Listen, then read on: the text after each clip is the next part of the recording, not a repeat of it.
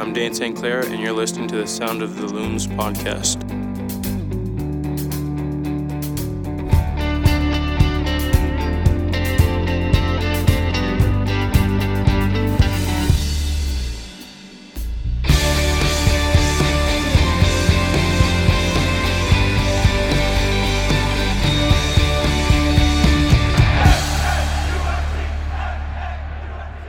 Good morning, afternoon, or evening, depending on when this finds you. Welcome to the Sound of the Loons podcast. I'm your host, Steve McPherson, and allow me to reintroduce my co-host. His name is Cal, C to the AL. He used to move snowflakes in the Midlands. Mr. Williams, who's your favorite rapper? Wow. You were singing a little Lauryn Hill earlier as we were getting set up for this podcast. Yeah, but that doesn't count, does it? I mean, she's a rapper. Sure. Yeah, well, I mean, Fugees, you know, she definitely raps. I mean, the miseducation of Lauryn Hill was obviously, it worked across many different genres. But she's, I mean, she's not my favorite rapper, but I don't know. I just thought I'd toss it out there. See if you're like a classicist, if you're like an Eric B. and Rakim guy, or if you're like, you know, Snoop Dogg, or if you're like a new school guy. I think I'm going to be fairly obvious here and just say someone like Eminem. You know, I mean, obviously it was always some of his most famous songs came out when I was sort of a teenager and whatnot, and I remember listening to a lot of that. But I wouldn't class the next answer as my favourite, but one rap group that I remember growing up, I don't know if they ever made it over here, I don't think they did, but it was a British rap group called the So Solid Crew. I don't believe any British rap person has ever made it over here. I mean, I remember Dizzy Rascal had a moment. Now we're talking a different class of rap genre here. Okay, tell me a little bit more about the So Solid Crew. Yes. Okay. They came out with a song, I don't know when it was in my youth. Sure. It was called 21 Seconds.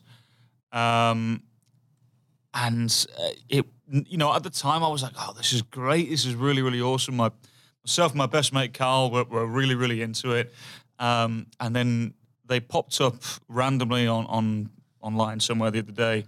And I listened back to it and I thought, my word, they were so bad. This is rubbish. It was so awful. But yeah, to answer the question, Steve, probably somebody like Eminem. You know, I just always remember his songs growing up. You know, British rap is sort of. I mean, okay, Drake aside, who's sort of broken the mold of Canadian rap. I think at this point, I remember when I was young, there was a group called Dream Warriors who are from Toronto, I believe. And Canadian rap, I feel, is sort of like British rap in the sense that, like, up until recently, it was sort of somewhat of an oddity. But I love Dream Warriors. They were super dorky, but they had a great song called My Definition of a Boombastic Jazz Style. And they had that sort of jazzy. When I was growing up, I really liked the jazz-inflected hip-hop stuff, the Tribe Called Quest, and some of the Native Tongues stuff was also terrific. I was just recently somewhat in that jazz category. I was listening to MF Doom is one of my favorite rappers as far as lyrical ability, and he has his technical ability. You know, Eminem has that technical ability that he's got this flawless technique. Yes. MF Doom is he's just very odd. It's very off-kilter. And he made this record with Madlib, a producer called Mad Villainy. The name of the group was Mad Villain, technically. And it's got a lot of jazz elements in it, which is one of Madlib's things. But it's just a perfect foil for MF Doom's weirdness. He has like multiple characters and multiple pseudonyms and things like that. So I always appreciated that. And then I'm only thinking this, as the weather gets warmer, it's when I want to listen to more hip hop. So, you know, I was listening to Kendrick Lamar the other day, who's one of my absolute faves awesome. Currently, and just being struck by. I was listening to Good Kid, Mad City, which is still my sentimental favorite of his, because it came out at a time when I wasn't listening to a lot of rap, and the storytelling is just incredible. I mean, it's got the scope of that album as an entire narrative is so amazing. And it's kind of one of those records where there's great tracks, but if you can put it on from beginning to end, it really does something entirely different, like as an entire piece. So I don't know, that's just what I was thinking about. I'm always looking for good music. So. Well, I was going to say, so that is your, in inverted commas, summer jams. Like you turn to rap music, would you say? I mean, At this point, I feel like I don't as much simply because of having. I have no problem with profanity. Anyone who knows me knows I have no problem with profanity. I do have 2 small children, whom I am protecting. I'm trying to protect somewhat from immediate profanity all the time. Yes. And to that end, it can be a little tough to just throw on rap in the car. Yes. And to be clear, like I enjoy profanity. We listen to Lizzo, a good amount of Lizzo, and there's a fair amount of Lizzo that has profanity, but we can kind of, we sort of explain it away. And my oldest knows that, what swear words are, and she's, sort of understand. We're doing our best to sort of have her understand that it's a situational thing. It's about expectations. It's about knowing who you're with. It's about, knowing the social situation and things like that. But it's sort of tough sledding. So I sort of tend to shy away from that. But it is nice on a nice day to get in the car and just roll down the windows and play something that really has like oomph to it, which is also one of my other, and I played this for my daughter the other day, not rap, but Bob O'Reilly by The Who is one of my favorite summer. I was at Copland's Coffee, which is a fantastic establishment. And it was like the first nice day of the spring, and I got a miel, which I highly recommend, which is like a honey latte. I thought you said you got a meow there for a second. Miel. Okay. It's like a cafe latte with a little bit of honey in there. And I got one to go, and I got in the car, and I was talking about The Who with somebody prior to that, I think on Twitter. And then I was just like, I'm going to listen to Bob O'Reilly. And I cranked it. I rolled the windows down. And I was like, this is satisfying. Like a good cup of coffee, driving with the windows down. So it's the little things in life. I'm looking forward to just that return of ease, to just, you get up in the morning and you're not like, how many layers do I have to put on? Sure. Like, I have to put the snow stuff on the kids. I had to park on the wrong side of the street today. I have to like navigate a snowbank to get the kids in the car. Like it's icy out there. Like just that sort of, I'm going to wake up and I'm going to do my stuff. I'm looking forward to that. You're painting a very bleak picture of Minnesota right now. And what I will say, I am. It's not that bad, but at least for me anyway. I know we live in vastly different neighborhoods, but I live downtown, right, and everything is more or less sorted for you. I haven't had to, shovel anything or anything like that, you know. But it's going to be nice waking up not having to put all the layers on and whatnot. I completely agree with that. Yeah. Return to a sense of normalcy. That would be that would be really nice. I just feel psychologically, it's not really like it's not exactly tough. It's just that, like, over time, especially with the recent influx of snow, I think just sort of makes me a little edgier, like I'm just a little less, tolerant of life's bumps along the way, that like, and so the return of simply just sort of being able to be like, oh, it's cool, it's fine. Just it being lighter later helps. Like it makes life feel a little bit less like you're trying to get home before it's just pitch black, basically. So it's the little things. Let's talk about some little things with the LA Galaxy, because we should move into soccer. That game, the LA Galaxy game, we weren't going to win every game. No, we were not going to win every game. I feel like I won't put forward my whole case. I think that was encouraging, and I didn't feel like we beat ourselves. Like this was not. We definitely, Minnesota United played games over the past 2 seasons where you're like, well, you're just not putting anything together. I thought it was very clear. Like this is our strategy. This is our plan A. This is what we do. It's what we did against San Jose and Vancouver. The Galaxy just came out like just full of energy and just pressing all over the place and keeping us from playing that sort of possession-based ball. And we didn't really adjust. We couldn't adjust in the first half. Now, to me, I think that's a marker of a team that's just, we've only played a couple games with this entire team. And so this is what we do. We've barely had time to make like plan A be a solid plan.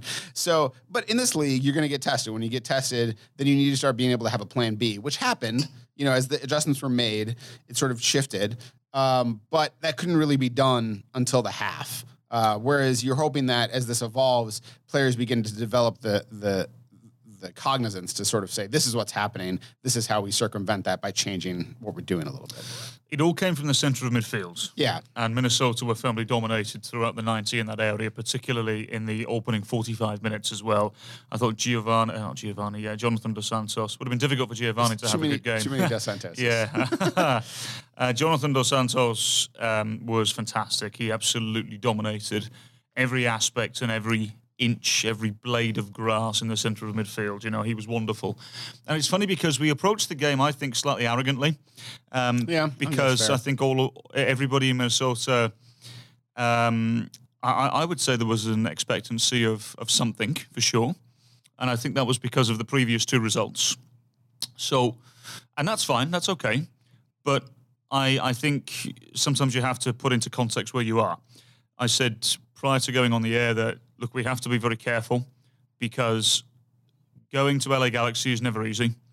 They are essentially the Manchester United of Major League Soccer. They, regardless of who they have available or not, their reputation alone makes it very difficult to go and play in Los Angeles or in Carson, more like.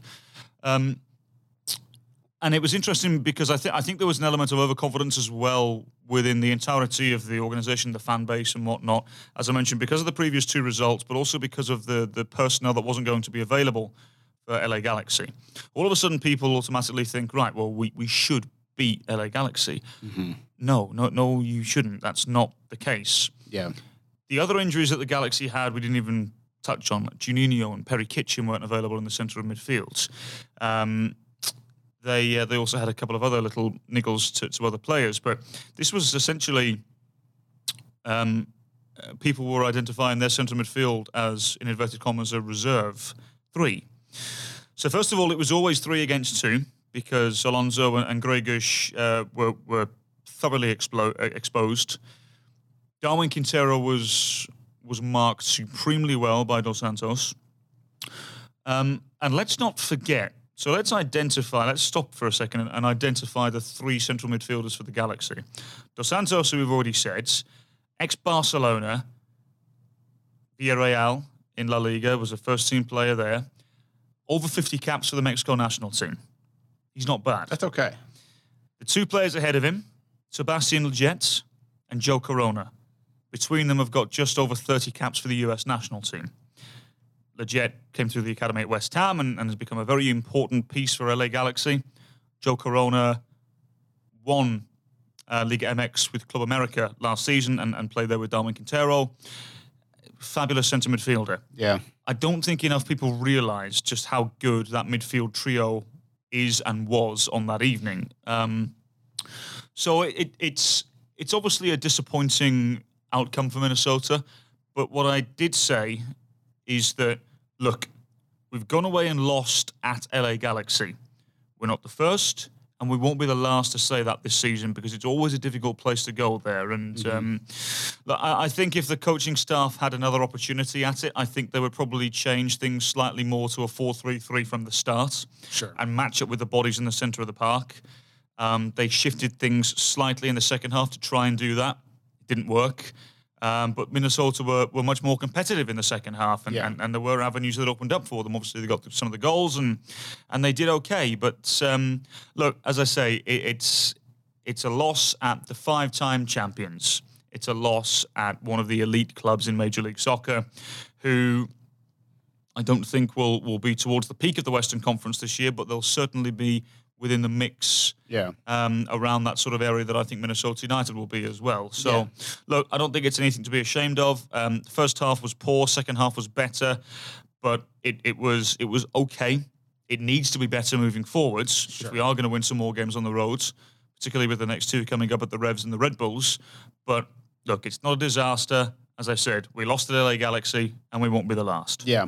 I thought that, and I would never suggest that the Galaxy are better off without Zlatan. But I think in this particular game, that wrinkle that it produced, which was not really having a pure striker out there, having those 3 midfielders playing against our 2 midfielders, that did create a sort of game that was it was very difficult for Minnesota United to get around.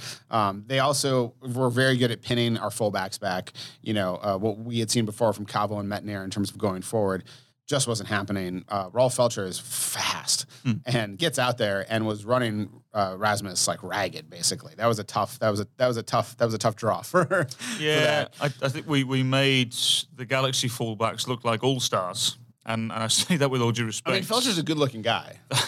First of all, the man bun is Exquisite. What are the kids saying nowadays? Fleek, is it? Is that what? I think that's a couple of years old now. Is it? Oh, well, that shows how out of touch I am. I don't know. Look, I think Felcher was good. I think Shkelovic as well on the left-hand side. He was given the freedom of the left wing as well. Yeah. You know, Who was commenting about him making that move out there to the left back and looking a lot better? Was that you or was that possibly? Yeah, I do remember pointing out that he, as I said, essentially had the freedom of the left wing. And you know, a lot of that was because obviously Minnesota tried to continue to play their game, and Roman in the first half was very attacking-minded as he is, and you know, did well, but he got caught a lot, and Shkelovic got him behind very well. But a lot of that came from the link-up in the centre of midfield from the LA Galaxy. So, look, they're a good team. Yeah. They're a good team. Yeah, I this was going to be the last thing I was talking about, but I'm just going to move it up a little bit. But I sort of have this theory about teams, basically in any sport, I think, and how they evolve. Because I think a lot of times if a team is, you know, coming from a position of not being good to becoming good, it doesn't just go from not good to good. There's a lot of steps in between there. And I think your point about, you know, we sort of expect the Galaxy to be down there competing for a playoff spot near the bottom, which is where we're going to be also. So this is not like, you know, this is one of those toss-up matchups. I think it can depend a lot on the venue. It'll be interesting to see. I think this provides an interesting baseline to look at the Galaxy, who are coming back at the end of April to play at Allianz Field. But so basically, so the sort of first step is like you beat the teams you're supposed to beat, and then you lose the teams you're supposed to lose to, like somewhere like 80% of the time, right? That's like you sort of like San Jose and Vancouver are two teams we should beat. We beat them. Galaxy is sort of a toss-up. But this sort of like at the top end of that 20% is sort of divided up between losing to teams you're not supposed to lose to and beating teams you're not supposed to. And so last year, we lost to a lot of teams we should have beaten. We didn't really beat any teams who we shouldn't have beaten. That's a problem. If you can get that to be like a little more even, where you're sort of, there's going to be a couple surprises, good and bad, and then you basically handle your business otherwise. I feel like that's sort of that step into like, okay, it's a solid team out there. Yeah, absolutely. But also as well, what I'll say is credit where credit is due to the Galaxy as well. Yeah. Because I felt as though they played with a little chip on their shoulder. Yeah. I mean, they're just energetic. I mean, it was, I believe abrasive is the word I would borrow from you. Yes, I would agree with that. And I think when Minnesota got the goal back to make it 2-1, they very quickly made it 3-1. Yeah. And look, in my opinion, Ozzy Alonso loses his man and Leggett gets away from him. Jan Gregus didn't shine himself in glory in that particular situation as well. And Leggett was obviously there at the near post to stab in to make it 3-1. And his celebration was very fitting because he sort of ran off into the corner very aggressively, you know, punching the air and slapping the crest on his chest. And I kind of thought, I remember saying, like, this is the Galaxy that we all know and the ones that we remember, rather, you know, because they did play with a chip on their shoulder. And I love that from Leggett because he was like, no, we're LA Galaxy. We don't lose, you know. And look, as I said, credit where credit's due to them. And I'm intrigued to see how they go now for the next couple of weeks. You know, there's some interesting games coming up. But no doubt they'll be better than what they were last year. Yeah. A couple little notes on the game. I thought Abu looked pretty good. Came on late again, you know, but he had a couple looks there that shades of the Montreal game 2 years ago, where he's, you know, stepping out, doing that cutback, taking that long shot. You know, I'm not going to say he's back yet or something like that, but it's good to see. He was re-energized, no doubt. He had a really good week in training.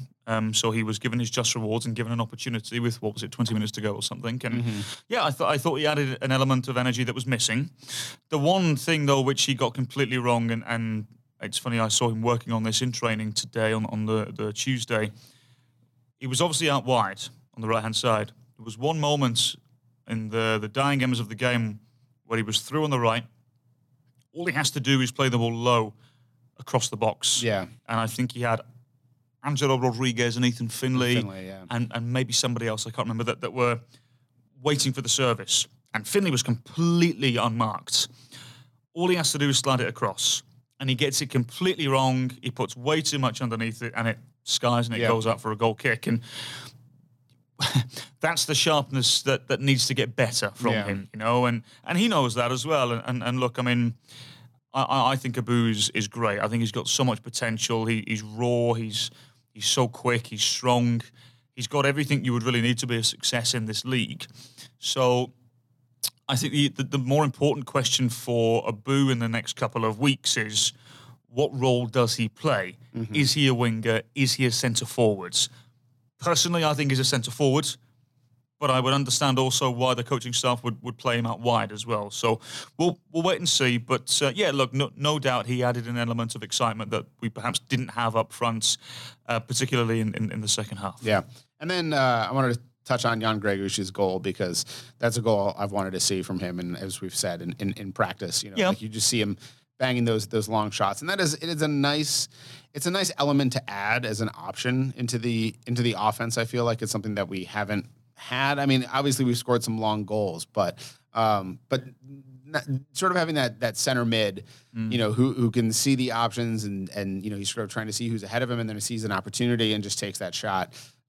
It's a good way to keep goalkeepers honest, I feel like. It was a driving run where the right shoulder was down, and he you're right, he was looking for an option and saw there was nothing there, so he had a crack himself, and that's good to know that we have that option, as you say. We've not had enough output from the centre of midfield in terms of goals over the last couple of years, but look, for me, the goalkeeper should save it anyway. I think Bingham, it's not his finest hour at all, but right. The ball moves, it knuckles, and which would suggest there was a certain element of velocity behind the effort from Greguš, and that's good. That's a good option to have. And look, I don't think that'll be the last time we see Greguš score a goal like that this season. Yeah.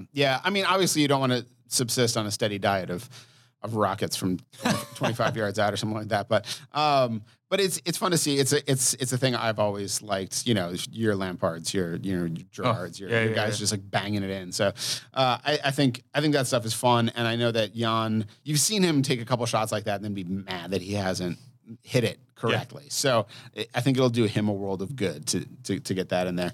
Let's talk a little bit. We don't have a game this week, so we don't really have as much of a preview to line up here. But I wanted to talk a little bit about the scarf raising yesterday, which you were at Allianz Field. It's a ceremony. It's not a tremendously weighty or thick event. It's a chance to bring a lot of people there to do something that feels good and give some more people the chance to view the building. It's sort of nice this way that a little more and more people are getting to go in and see what it's all about. So, what was your what was your takeaway from it? Like, what was the vibe? It was great to see people in the building. Yeah. Because I can only remember being there with employees of the club, people like yourself and my broadcasting colleagues, and those are the only people I've really been in the building with. So it was great to actually see people in the building and their eyes light up, and all the suggestions of how quality they thought the whole thing was, and it was great to see. I hosted it was about 200 people in the Stadium Club for a little event after the main event, and people were just in awe of everything. They had sort of self-guided tours. They saw the locker room, and these are all of our partners as well. And I won't name any because there's a plethora of them. They had a great time. Everyone had a really, really good time, and it was a good opportunity for someone like myself as well to have a chat with a lot of people that I don't usually get the chance to. There were people there from Allianz who I don't see very often, maybe a couple of times a year, and it's good to catch up with them, and it was really, really good. Obviously, we got nothing but positive feedback from the stadium itself, and I can't stress enough how unbelievable this stadium is. It's beyond beauty. It defines perfection. It really is the crown jewel of American soccer, at least for the next couple of years. And it's it is quite frankly one of the best stadiums I've ever been in my life, and I can't wait to see it full. On April 13th, it's going to be absolutely exceptional, Steve. But it was really good, and we got the money shot where the people outside raised their scarves as the large scarf was raised underneath Allianz Field, and it was really good. The mayor of St. Paul, mayor of Minneapolis was there. The commissioner of MLS, Don Garber, was there as well, and he had some very nice things to say about the stadium and the franchise itself. Managing director Bill McGuire was there, and I was really pleased for him as well. because you got a sense of tremendous pride from him walking around, chest out. So this is mine. Yeah. And fair play to him. Well done to him. He has every right to be walking around, sort of serenading his baby. And well done to him. It really was a momentous day for the club. It was fantastic to be a part of it. And, as I said, now I know we have a couple of events in the building coming up in the next couple of weeks. But now all eyes will most certainly focus to April 13th. Yeah, I mean, it's nice that there's going to be more and more people coming in. We have season ticket members going to be coming in. Yep. Eventually, just, we'll have a general public open house. People will be able to come check it out. It's always exciting. I think that sometimes it's a little tough when you've been close to the construction of it and sort of involved in a lot of elements. And as far as, we've been going there since it was a hole in the ground. And seeing, it's fun for me to go back in my mind and think about like being in the locker room and the moment now looking at the locker room and the moment when I was there, last year, and it was like, this is where the locker room is going to be. Mm-hmm. And now you can be like, oh, I see it all coming together. But I think there's also something kind of fun about people who just haven't gotten to go in at all yet to suddenly go in and see this thing completely created. Yeah. And it's crazy to think that it's still got this distance to go because we haven't even played a game there yet. And that's the purpose. And when people see how good the game is going to feel in that stadium, I think it's, again, this is the way soccer is. It's about that experience. It's about that experience in the stadium. I mean, it's a terrific game to watch on TV. Especially once you sort of know what you're looking at and everything like that. But to see it in the stadium is a whole different thing. I mean, it's tough. I went to a Timberwolves game a couple weeks ago, and I used to cover basketball. I used to cover the NBA, and I loved it. And I still enjoy basketball. But it is a shock to be sitting there, and then every so often they stop everything, and then the lights go down, and then people come out and they dance, and then it goes up, and then there's T-shirts, and there's things being dropped from a blimp, and there's a lot of pageantry that goes into a lot of professional American sports. And soccer doesn't have that. I mean, it has its traditions, it has its elements. There's the march, there's the smoke, there's all of that stuff. But it's so organically driven by the supporters, and I've just gotten accustomed now to watching a game that doesn't stop, and where everything is driven by those supporters constantly sort of guiding the energy in the stadium up and down. And it isn't like anything else. I mean, it sounds cliche, but it's like if people have not experienced it and they're going to come to Allianz Field this year thinking like, oh, well, I went to Target Field when it opened. I went to the Target Center when they, redid it or whatever like that. It's different. Like it feels different. It is. I think the best way to describe the game of soccer is no nonsense. Yeah. We all know why we're there. Let's get on with the game. There's no need for any flashy halftime show. There's no need for any the pleasantries that you just mentioned around the game. We all know why we're there. Let's enjoy the game together. Yeah. Let's talk a little bit about the international break that's coming up. As Jamie Watson and I were talking about on our fantasy podcast, the Fantasy 15. It's a bloodbath as far as fantasy because there's no teams playing, and many of the teams that are playing don't have marquee players, and if they do, those marquee players are often out. So basically, Carlos Vela is going to run MLS this week, I think, more or less. But are there any Minnesota United players going out to play games that you're sort of looking forward to seeing them in a different context? Yeah, I'm looking forward to seeing Romario Ibarra against the United States. Yeah. Because I'd be surprised if he didn't start. I know he's impressed the Ecuadorian coaching staff over the last couple of times he's been called up. So I'm really looking forward to that, to see how he goes up against this new look United States. And whilst we're on the subject of that, Steve, I am intrigued to see how the US do. Yeah, Greg Berhalter has sort of piggybacked off of this new system now that first time I saw it anyway was Pep Guardiola executing it at Manchester City, and then Peter Vermees did it in Kansas City, where the two fullbacks almost operate as central midfielders. This is not soccer 101. This is,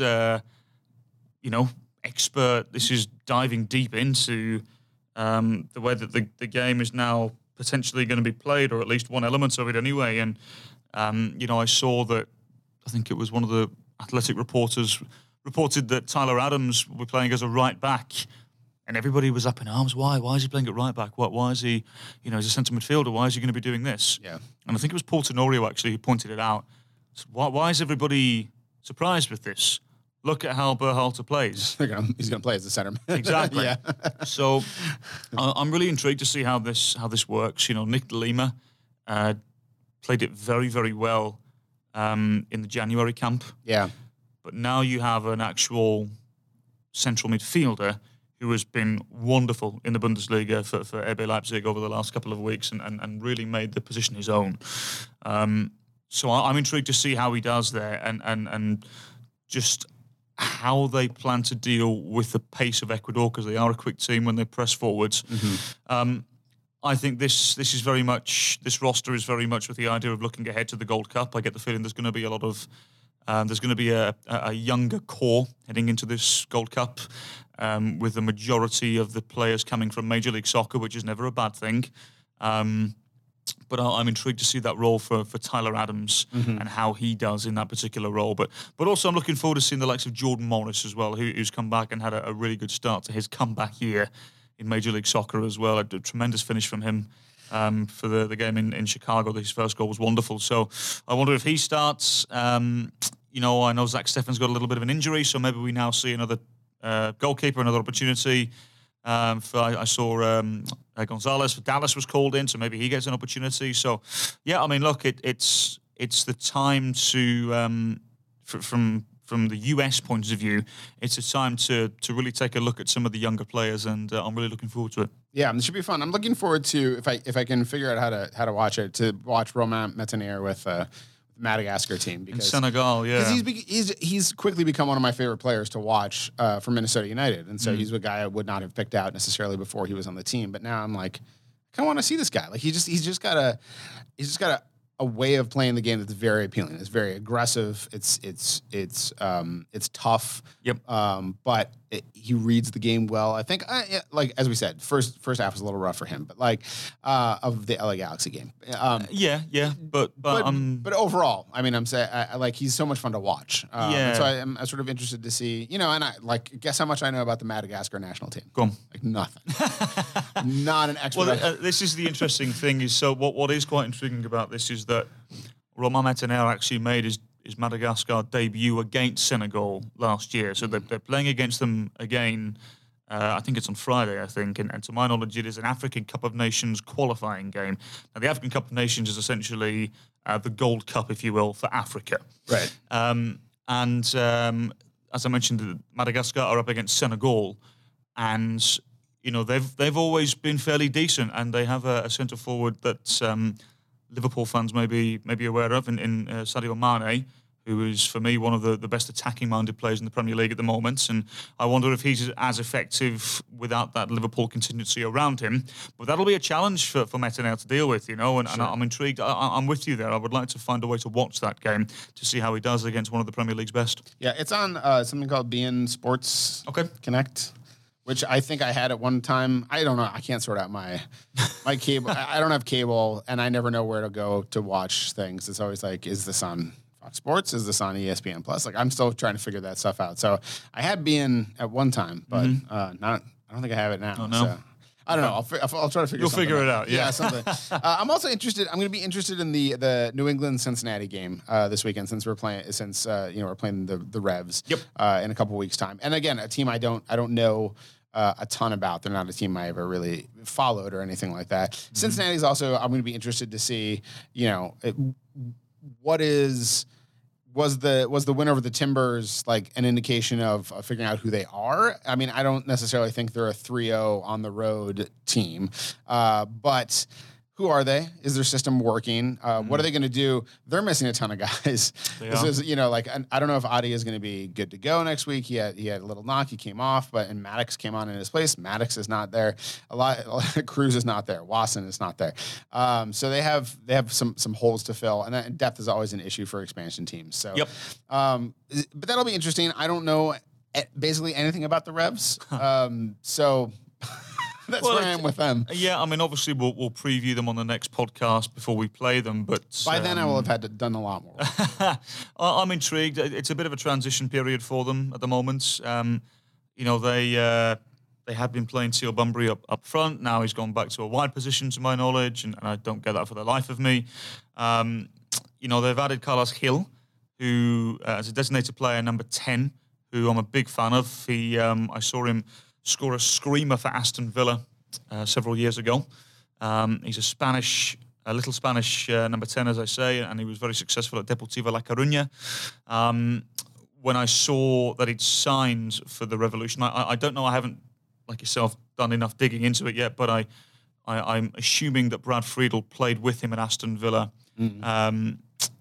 during that time, that they must have had some sort of crossover. But I don't know. I'm sure we'll have a look at that next week. But look, they're decent going forward. They're not bad. I like Stephen Caldwell. Scott Caldwell in the central midfield. He's always been a steady number 6 in this league as well. So I like him quite a lot. A holding midfielder. Hold up. Look, they're not bad at all, but from early evidence, I would suggest they are there for the taking. Sure. But let's see how they get on against Cincinnati this coming weekend. Yeah, it's nice to have those 2 wins in hand from the Quakes and the Caps in terms of thinking about, as you think about these stretches of games and how many points are you going to come into Allianz Field with, and just look at those first 5 games. Like if you get a point against New England, even if you don't get anything against Red Bulls, like coming in with 7 points on your first 5 games on the road after not getting close to that last season. Yeah. That's not too bad as far as starts go. I think a lot of people would have taken that had you offered it before the season started. Absolutely. So we'll see, but I'm still holding on to my belief that we win. We're gonna. Here's my prediction. It's based on nothing at all. Or I think we lose or draw the game against the Revs, but then win or draw the game against the Red Bulls. That's the surprise. I mean, that would just be so Major League Soccer. Right. Because it doesn't make any sense whatsoever. Yes. So, yeah. Yeah, look, we'll wait and see. But no doubt two vastly different places to go for Minnesota United. But let's get the international break done first. Sure. A lot of players out on international duty. Let's hope they come back unscathed. And then we'll go again next week. Yep. Well, thanks for joining us for the 49th Sound of the Loons podcast. You know what that means. Wow. So what are we doing for the 50th? I don't know. What is 50th? Is that diamond? You're giving me diamonds? Sure. Okay. All right. Let's go for that. Minnesota United's next game is on Saturday, March 30th against the New England Revolution at 1 p.m. You can watch that game on Fox Sports North Plus and listen on Score North. There's going to be a watch party for it, I'm certain. Somewhere, yep. Watch out for that information on our social media channels. Be sure to leave us a nice review on iTunes, or at the very least, a 5-star rating. And follow the team on Twitter at MNUFC. You can follow Cal at CalWilliamsCom and me at Steve Entris. And remember, there's only one person in this whole world like you, and people can like you exactly as you are.